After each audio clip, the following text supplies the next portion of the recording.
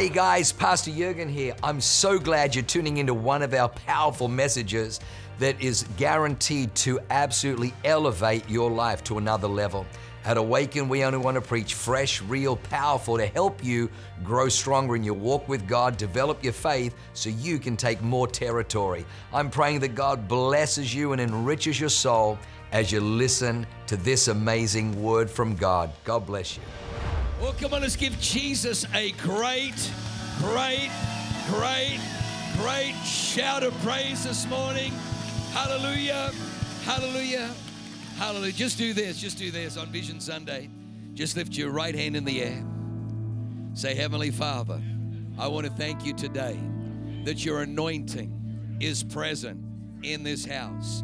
Right now, I take my right hand and I place it over my eyes.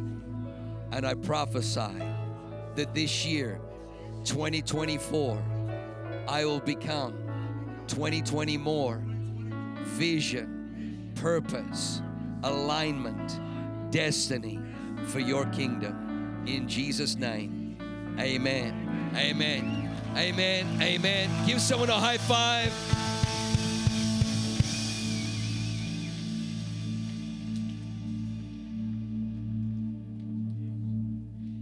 Man, this church is lit.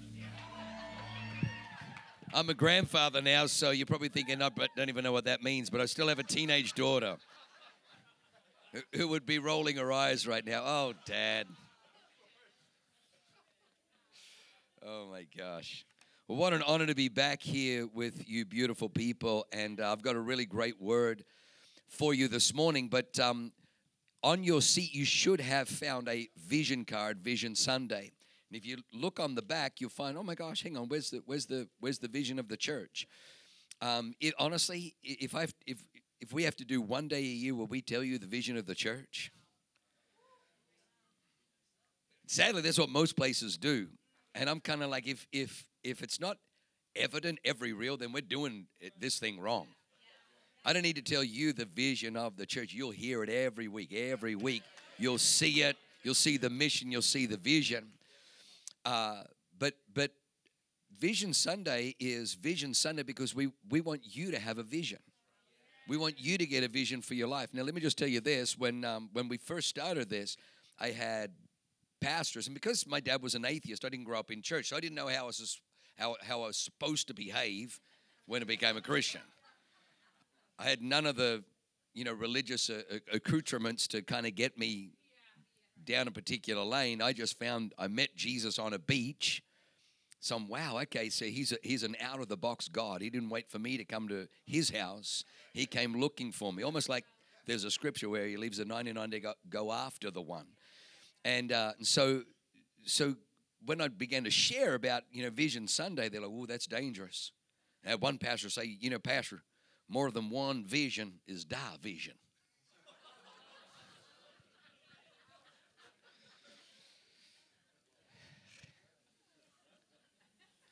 There's a brilliant quote, and it goes like this. It says, in the world of the blind, the one-eyed man is king. In the world of the blind, the one-eyed man is king. Insecurity and ego are two things that wreck pastors and leaders. If you're insecure, threatened by others, threatened by success, threatened by people rising up, you're not a great leader. That's a soul. And ego is the other end of the extreme. I determined very, very early on that I wanted to be obedient to my assignment. And my assignment was to raise up people with vision. That I wouldn't have a congregation of people, they're all blind and I'm a one-eyed king. But I have people who are visionaries and leaders. Could it get messy? Yeah, but I'm willing to put up with some messy. But what I found, actually, it's done the opposite. When people discover that they can put their roots down in a house that champions visionaries, that empowers visionaries, that releases visionaries, it's done the exact opposite. It's done the exact opposite. So let me just say this. In this house, you will find that our desire is discipleship. Our mission is discipleship, to disciple you. What is discipleship? It's more than development. It's empowerment. It's empowerment. If I look back over my 38 years now as a Christian, it's interesting. There was a very sad pattern that I've seen. I still see it today. Of people come up and they'll introduce themselves as, "Hey, pastor, I'm a bishop. I'm an apostle. I'm a prophet. You know, I'm a man of God. You know, and they'll introduce their way forward. And it's not that they don't have an anointing or a gifting or whatever. It's just that they're trying to, and it breaks my heart. It breaks heaven's heart, because where did it kind of go sideways, pear-shaped, where you weren't being developed, where the gifts are inside of you, someone else wasn't calling out, and someone else wasn't recognizing, and somebody else wasn't developing. The church is meant to be the greatest empowerer of people on the planet. I always love a kind of a partly cloudy response.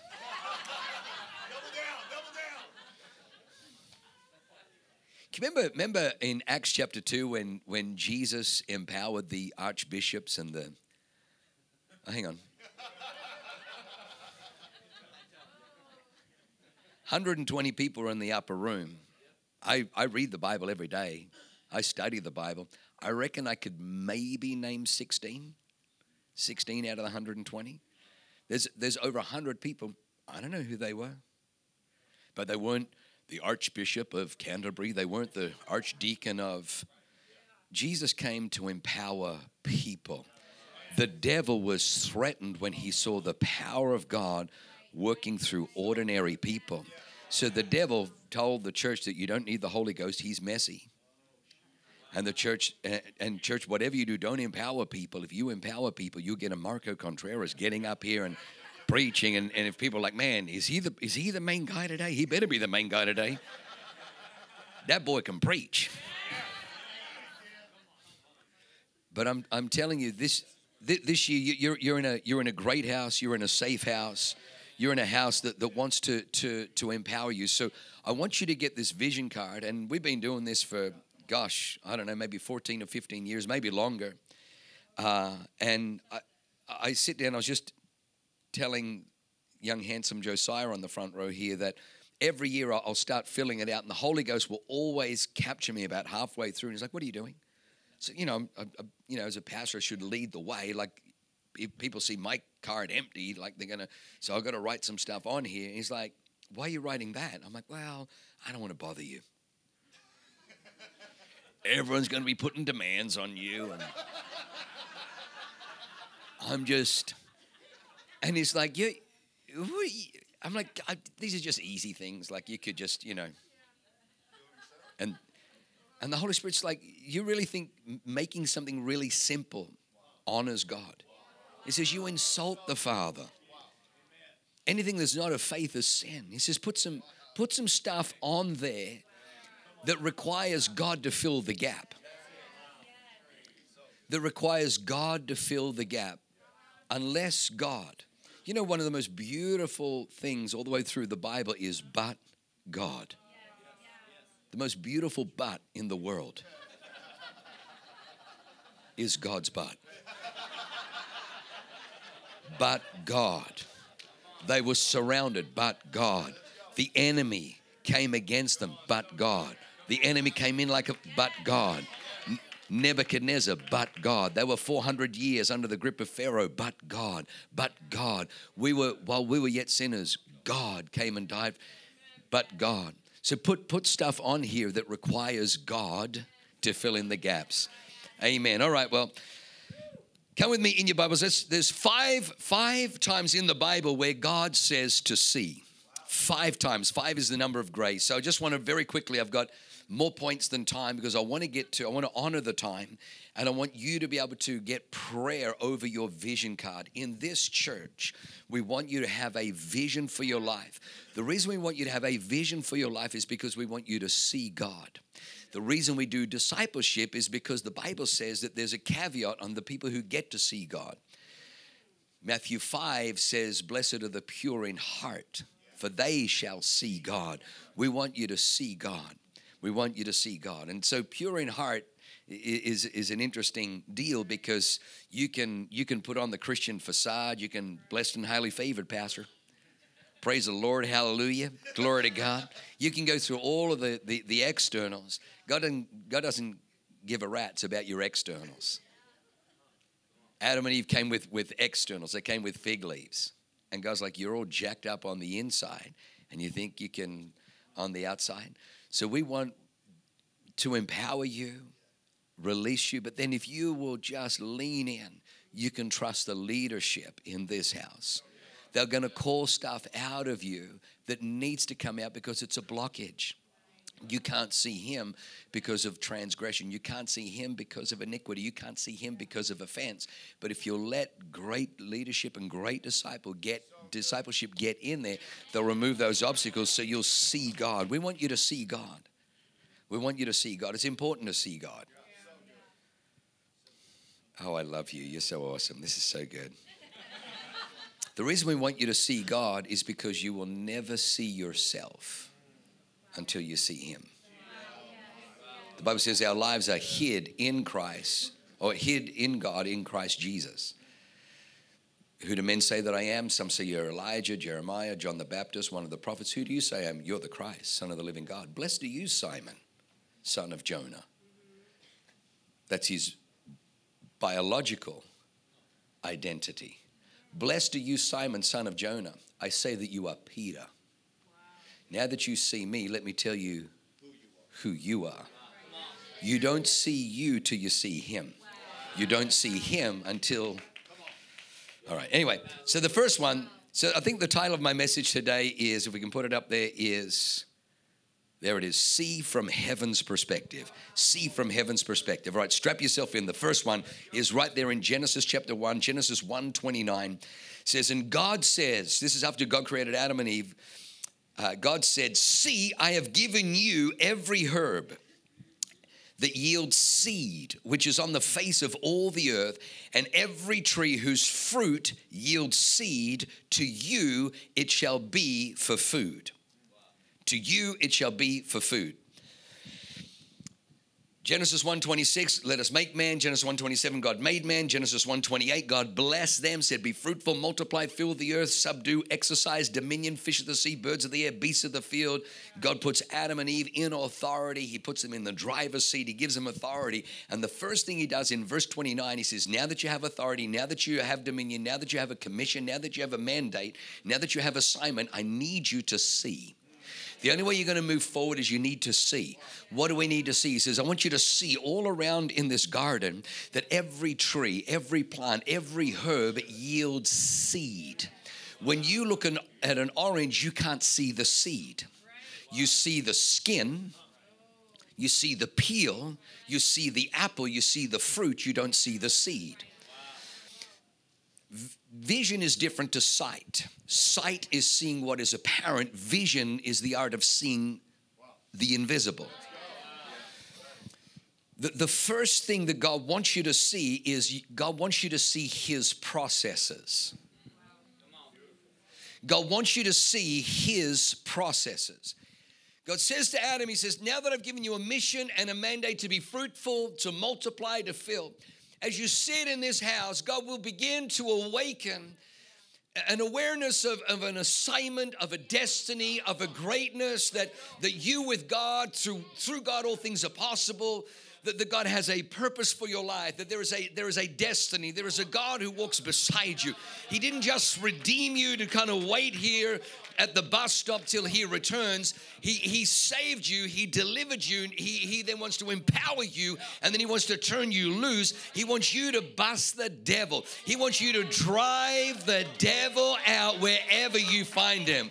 If you find him in the school board, you drive the devil out with his CRT and LGBTQ nonsense. Wherever you find the devil, whether it's in government, it's the mayor, it's the county super, wherever we find evil, we drive it out. He has an assignment for you To fulfill God's assignment, you need to understand that you've got to walk in God's ways. God does things different to the world. So God says to Adam, he says, Adam, I need you to understand that in every plant that you see, whatever you like, you can have more of. If you eat all the watermelon, right? Could I get more? Please, sir, could I have more? More. If you eat all the watermelon, Adam, don't be belching under a tree asking me to make another one. You can have as much or as little. I've put it in your hand. Adam was in a garden. He was created in a wilderness and placed in a garden. The garden had a perimeter. Adam's job was to not just fill the earth with sons and daughters of God. Adam's job was, as he was filling the earth with sons and daughters of God, was to also go to the edge of the garden where garden met wilderness, take the seeds from the garden. The Bible says that the Lord walked in the cool of the garden. We know from Scripture the enemy dwells in the wilderness. Jesus was tempted in the wilderness. His job, his assignment was to take the seed from the garden and plant it in the soil of the wilderness to decrease the devil's territory, to increase God's territory. And he does it through the process of seed. Everything God does, he does through seed time and harvest. Everything begins as a seed and moves to harvest. Everything. This is called the processes of God. The problem is most Christians, they get saved, they get born again. They'll sit in a house where there is no empowerment, or if there is some empowerment, they then try to outwork that empowerment with the weapons of this world. The Bible says that the weapons of our warfare are not worldly, they're not carnal. They are mighty in God, mighty through God for the pulling down of strongholds. If we're going to fulfill God's plans, the first thing God says, I need you to see my processes. Pastor Colin, when he was up here, spoke about 3 John 1, 3 John 1, 3 John 2, something like that. That's 3 John. That's 3 John. Beloved, I pray above all things that you would prosper and be in health, even as your soul prospers. And Colin said that life is lived from the inside out. Life is lived from the inside out. One of the processes of God, we just became grandparents, and everyone said to me, the best thing about being a grandparent, Hallie, is that you get to give the baby back. You get to give the baby back. You play with the baby, you give the baby back. But I got to be honest with you. I found that difficult because you're 25, you're 26. The questions you're asking tell me you guys have got no idea what you're doing. So you know what? I'm going to take, Mum and I, we've had 4 of you little rascals. We made all our mistakes. We know what we're doing now, so we're going to take him. We'll raise him. You can come visit him anytime you like, but we're taking him. And they're like, no, that's not how this works. I'm like, hey. So we became grandparents recently. What's fascinating is we followed the process when she declared she was pregnant, and our beautiful daughter-in-law Aubrey would give us an update. Right now, the little baby's the size of a bean. Right now, the little baby's the size of and she would just tell us all the way through. I'm not sure whether you realize this, but you, a human being created in the womb, you are created from the inside out. Did you know that? The last thing is all the externals, eyebrows, fingernails, but the first thing is your internal, the heart, the lungs, the liver, the kidney. You are created from the inside out because life moves from the inside out. So you need to understand the same God of the Bible is the same God of biology. The same God of science, of Scripture is science. Science always backs up Scripture. If you meet a scientist, well, I don't believe in the Bible, just say, you know what, obviously you're a little wet behind the ears. But don't worry, you'll catch up. You're just way behind the times. all because the same God that wrote the Bible is the same God that created the heavens and the earth and the cosmos. In fact, the two words for life, one of them is bios, and bios is where we get the word biology. The God, the author of life, is the author of biology. So you are wise if you learn that life moves from seed to harvest. Life begins from the inside out. Everything moves from the inside out, which tells me that it's important what's happening inside. That's why blessed are those who are pure in heart, for they shall see God. Let God deal with the inside stuff. We all deal with the external. God wants to deal with the internal. The third thing you need to understand is that everything in the kingdom moves from the invisible to the visible. From the invisible to the visible. I have an iPad that is helping me preach this morning because somebody in the inside, in the invisible of their mind, had a concept. What if we can create where you can, with your touch, you can move and you can have apps. And before it existed in the visible, it began in the invisible. Everything in the kingdom moves from invisible to visible. Everything moves from seed to harvest. A seed is an idea. Let me just say that. The reason that God says to Adam, see that I've created seed, it's for your future, is because what you don't see, you can't harvest. What you don't see, you can't actualize. Everything has to be seen twice. You have to see it here before you'll see it here. If you don't see it here, you'll never see it there. Everything that exists first was seen in here before it was seen there. A developer drives by a piece of land, by a river, and he sees a house. He sees a development. Everything begins in the invisible and moves to the visible. Don't let the world try and hijack you on trying to operate kingdom things. So the first thing you need to see is God's processes. Number 2, Exodus 7 verse 1. Exodus 7 verse 1. So the Lord said to Moses, see, I have made you as God to Pharaoh, and Aaron, your brother, shall be your prophet. Moses, from chapter 3 all the way here, for 4 chapters, has been piping off and complaining how God has got the wrong person, how he's unqualified, disqualified, not qualified. He is giving God a litany. I can't speak. Behold, I stammer with my lips. I can't go to Pharaoh. I can't. I'm no good. I've done this. And he's giving. And so God finally, God is fed up. Chapter 3, chapter 4, chapter 5, chapter 6, and Moses is still complaining. So in God now in chapter 7 verse 1 says, all right, I'm not having another chapter of you whining and complaining, telling me why I can't use you. So God identifies the issue. He says to Moses, Moses, you see all your faults, all your disqualifications, you see all your limitations, you see your past, your mistakes, and because you weren't fathered, you didn't realize that you fail forward in life. The first time you walked, you fell. The first time you tried to ride a bike, you fell.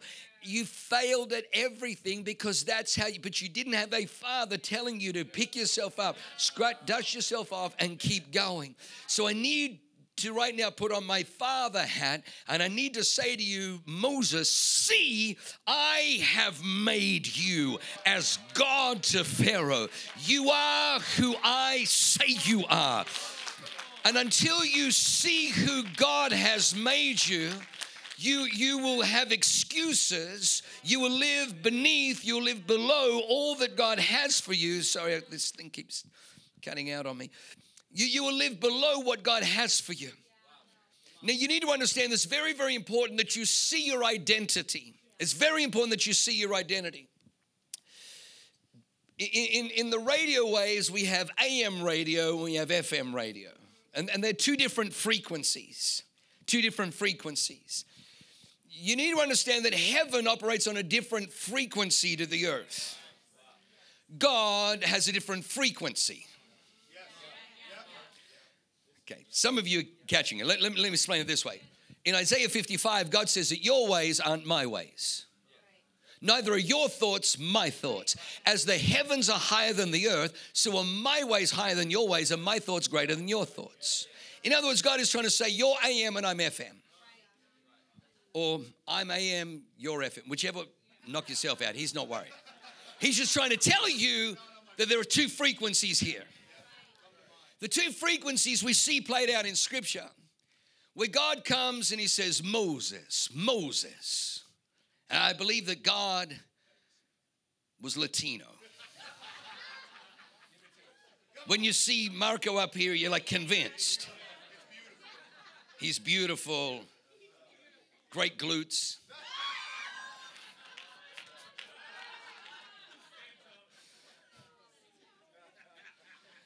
Because Exodus 3, Moses, Moses, take the sandals off your feet, for the place where you're standing is holy ground. I mean, it just sounds like God, doesn't it? I tell you what, if he wasn't Latino, I definitely know he wasn't Australian. Hey, Moses, you take your flip-flops off, mate. Yeah, place you're standing's holy. We know that God is not Australian.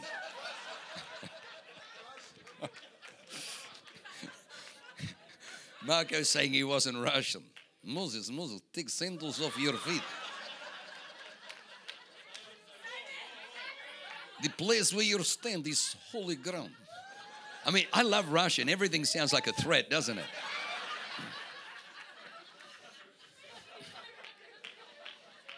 I mean, everything sounds threatening. I like to drink coffee.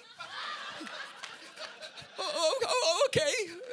Quick, get him coffee. Vladimir, coffee's coming. Don't kill anybody. Anyway, now you got me all sidetracked.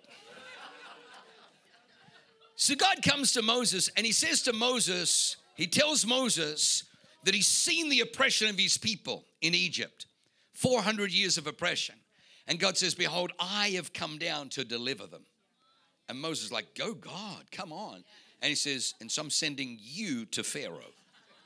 I'm sending you to Pharaoh, and you're going to command him to let the clock, his time is over. I'm bringing my people out of bondage. It's 400 years. They're coming out, and with a mighty hand, I will deliver them. God is speaking to Moses in the frequency of destiny. But watch Moses. Moses' response is, who am I that I should go to Pharaoh? Moses responds with identity. God speaks in the language of destiny, but we operate on the frequency of identity. God comes to Gideon in a winepress. Gideon, you mighty man of valor, go in this might of yours, and you shall save Israel from the hand of Midian. Have I not sent you? And Gideon responds and says, but who am I that I should, indeed I'm the least in my father's house, and my father's house is the least in all of our clans, and our clan is the least in all of the tribes, and our tribe is the least in, God is speaking to Gideon of destiny, but he responds with identity. And until you come to a place where you begin to see yourself through a heaven perspective, when you begin to see who God has made you. And let me just tell you, the great war on this generation is a war around identity. Satan knows if whoever holds your identity controls your destiny. The first thing a child trafficker does, the first thing a human trafficker does is takes away your identity. They will make sure that if you have any identification papers, passport, driver's license, whatever, they will take it and they hold it, because the devil knows whoever holds your identity controls your destiny. Do not give your identity to the devil. Do not let the world, the spirit of this world, shape your identity. You go to God. You go to God. You come to church on a Sunday morning. If it's 17 degrees and the slippery roads, you drive to the house of God. When people say, man, you're crazy, driving to the house of God, say, I need to go to the house of God because I need to see. What do you need? I need to see who God has made me. I need to see his vision. I need to see his identity. I need to see the destiny that he's got for my life. Number three. Oh, dear God. Time. Number three. Number 3, go forward to Joshua chapter 6. Joshua chapter 6, it says this. It says, now Jericho was securely shut up because of the children of Israel. None went out and none came in. And the Lord said to Joshua, everyone's looking at Jericho, and it's an impregnable fortress. For 40 years, the king of Jericho has consulted when they heard what God did to Egypt, when they heard what God did by parting the Red Sea. He knew that they were coming this way. He knew the prophecy was that the land of Canaan in which Jericho dwells, it's the first city as you cross the Jordan. He knew that that was destined to go to Israel, but he wasn't giving it up. The devil doesn't give stuff up. So he gets his finest engineers, his finest architects, his finest construction crew, and he says, and they said, sir, we believe that we can create a compound so impregnable that there's no human technology that they can defeat us. So Jericho was securely shut up. The walls were so high and so thick that they had apartments in the walls. Remember Rahab the harlot, her home was in the wall. The walls were so high and thick that chariots could race around on top. It was a fortress. It was a compound. Joshua comes and the Spirit of God doesn't say, hey, it's difficult, just go around it. God says to Joshua, as a leader, son, you don't have the privilege of having the same narrative and commentary as others. The prerequisite for leadership is vision. The only time Jesus spoke about leadership, he mentioned vision. He says, if the blind lead the blind, will they not both fall into a ditch? Therefore, leadership requires vision. And he says to Joshua, Joshua, I need you to see. Because if Joshua looks, he sees impregnable. God isn't asking him to look. He's asking him to see. And he says, Joshua, I need you to see. Seeing is what happens when your eyes are closed. He says, I need you to see that I've given Jericho into your hand. Its king and its mighty men of valor. I need you to see the king, his crown toppled from his head, groveling on his knees, begging for a merciful death. You need to see the mighty men vanquished and chained, begging for a merciful death. I need you to see that I've given Jericho into your hand. Because let me just tell you this, you cannot conquer what you do not see God has given you authority over. You'll remain addicted to alcohol until you see that God has given you authority over it. You remain addicted to pornography until you see that God has given you authority over it. You remain addicted to gambling, to lust, to anger, to poverty mindsets. You will remain in bondage to everything that you see has power over you. But when you see that God has given you authority over something, you'll conquer it. You need to see territory taking, conquering. Number 4, I can hear the keys. I got 5. I got to move quick. Number 4. 1 Kings 17 verse 9. 1 Kings 17 verse 9. Elijah has just prophesied a drought. A drought's hit the land. He's been by the brook Cherith. Ravens feed him bread and meat in the morning, bread and meat in the evening. But the Bible says it came to pass that because of the drought, the brook dried up. It came to pass the brook dried up. It came to pass that his income stream, his provision stream dried up. The flow became a trickle. The economy was changing. What was once sustaining him no longer sustains. I need you to understand, you may lose a source of provision, but you're not like people in the world.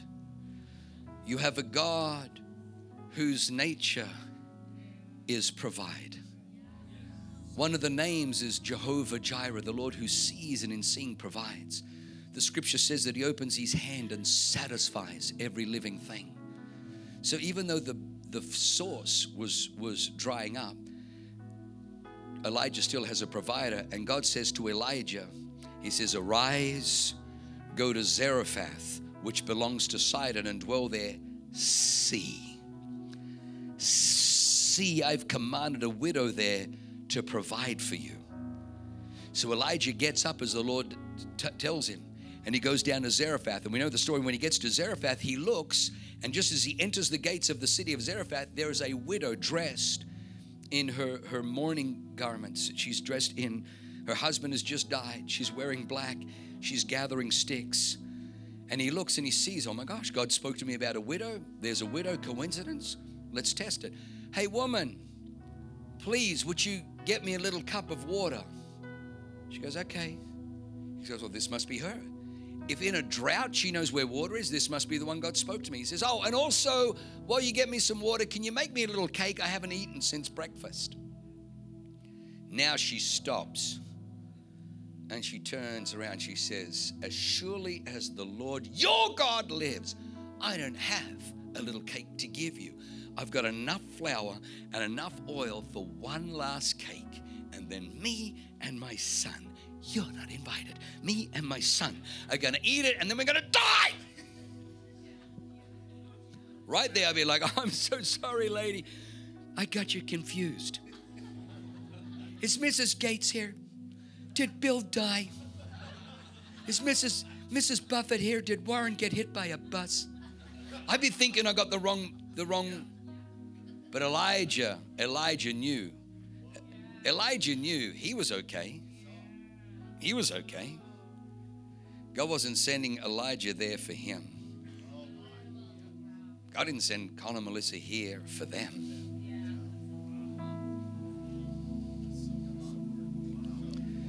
Elijah says to her, don't be afraid, woman. Go and do exactly what you said. Go and bake that cake.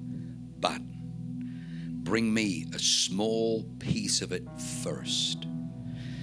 I need to take you back to Genesis 1:29, God's processes. If you will honor the Lord with the first fruits, if you will put God first, your vats will overflow, your barns will be. So the Bible says she knows she's got one last cake and then she's going to eat it and then die. Death and life are here. She decides, why not trust God? Why not step out? The Lord had already commanded in her heart. So she makes a cake and she brings it to Elijah. Elijah eats the cake. She gets up the next morning and she looks. That's funny, there's some flour in there. She looks at the jar. That's funny, there's oil. There just happens to be enough for one more cake. She's about to, and then she stops her son. Hang on, whoa. Is the man of God awake? Oh, he's still sleeping. Okay, well, we're not eating until he's eaten. So let's make a small cake. And she brings it. Man of God, time to get up. I'm tired. Doesn't matter, we're hungry. And I ain't eating till you've eaten. So the poor guy, he's like, man, I'm trying to cut down on my cake. She's like, doesn't matter, you got to eat. Because we want it. If you read the story, which we always encourage, it says she and her entire household ate for many. Hang on, whoa. What happened to me and my son? She and her household. All of a sudden, she's got like second cousins twice removed. She's got all this family that are all coming over. She's like, are we related? And, little run, she's like, oh, yeah, go like gosh, I am your long-distance cousin. I've come all the way from India just to be here in a farm. She's like,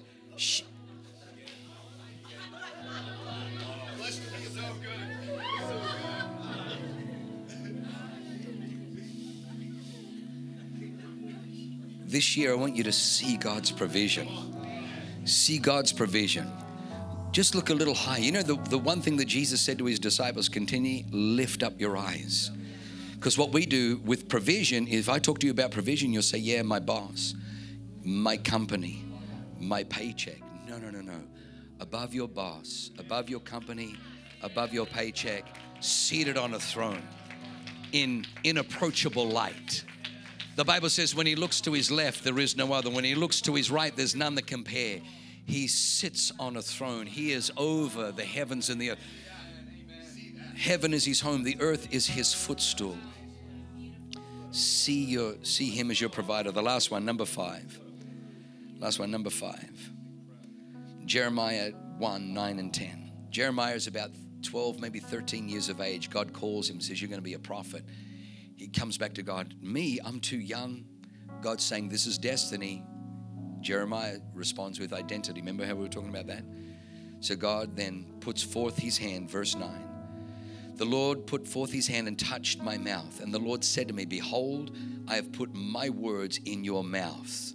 Now watch this. Here it comes. See. I have this day set you over the nations, over the kingdoms, to root out, to pull down, to destroy, to throw down, to build, and to plant. His word in your mouth sets you over. The one thing the devil doesn't want you to see is authority and dominion. The Bible says that everything was created through the Word. In the beginning was the Word. The Word was with God and the Word was God. All things were made by him. All things were made for him and all things were made through him. Without him, nothing was made that was made. But everything was made by the Word of God. Everything is held together by the Word of God. That's why a son of a carpenter can be asleep in a storm, and experienced fishermen cannot get rid of the water. They cannot move the water that is filling the boat and causing it to sink out. They cannot displace it quick enough. So they wake the carpenter saying, we need an extra pair of hands. But the carpenter does something different. He stands up and he says, peace, be still. Immediately everything stops. Why? Because all of creation responds to the word of God. That's why the disciple says, who is this? Who is this? That even the wind and the waves obey him. The earth was created by the word of God, and it responds to the word of God. The reason we saw many churches fold and go under in 2020 wasn't because of the pandemic. It was because the pandemic exposed that they had drunk from the liquor cabinet of Woketopia, where they moved away from the word of God. All the churches that kept preaching the word of God were sustained because God watches over his word to perform it. He doesn't watch over my Reader's Digest. He doesn't watch over my interpretation of it. He doesn't watch over he watches over his word. Doesn't watch over my word. He watches over his word. Therefore, I've come to a conclusion that if I want to be a powerful instrument of heaven in the earth, I need to speak heaven's word. Why does man rule over the animal kingdom? I can't flip a bull elephant. I can't defeat a lion in hand-to-hand combat. I can't outrun a cheetah. And yet man rules over the animal kingdom. It's because God gave man a mouth. God created you in his image and his likeness. God said, let there be light, and it was so. And God said, and it was so. And God said, and it was so. And God said, and it was so. And then God said, let us make man in our image and in our likeness, so that we can put our word in his mouth, so he can say, and it is so. And so he can say, and it is so. You are at your most powerful when his word is in your mouth. 3 times the devil attacked Jesus in the wilderness, and 3 times Jesus defeated the devil. How did he do it? I'm glad you asked. He said, hey, devil, it is written. Second temptation. Hey, devil, it is written. Third temptation. All the kingdoms and their glory and their splendor, all these are mine. I can give them to you if you just bow down. Hey, devil, it is written. You shall worship the Lord your God. 3 times Jesus, he says, I don't even need to come up with anything new, devil, because I'm modeling for the people how they can defeat you. And all they need to do is they just need to get my word. They just need to take what is written and begin to declare it. They just need to take what is written and begin to prophesy. They just need to declare what is written and begin to speak it, and the devil flees. Come on, let's stand to our feet. I'm over time.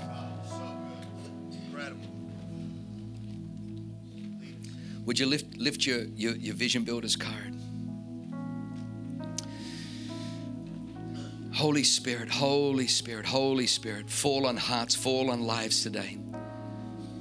I want you today to fill out your card.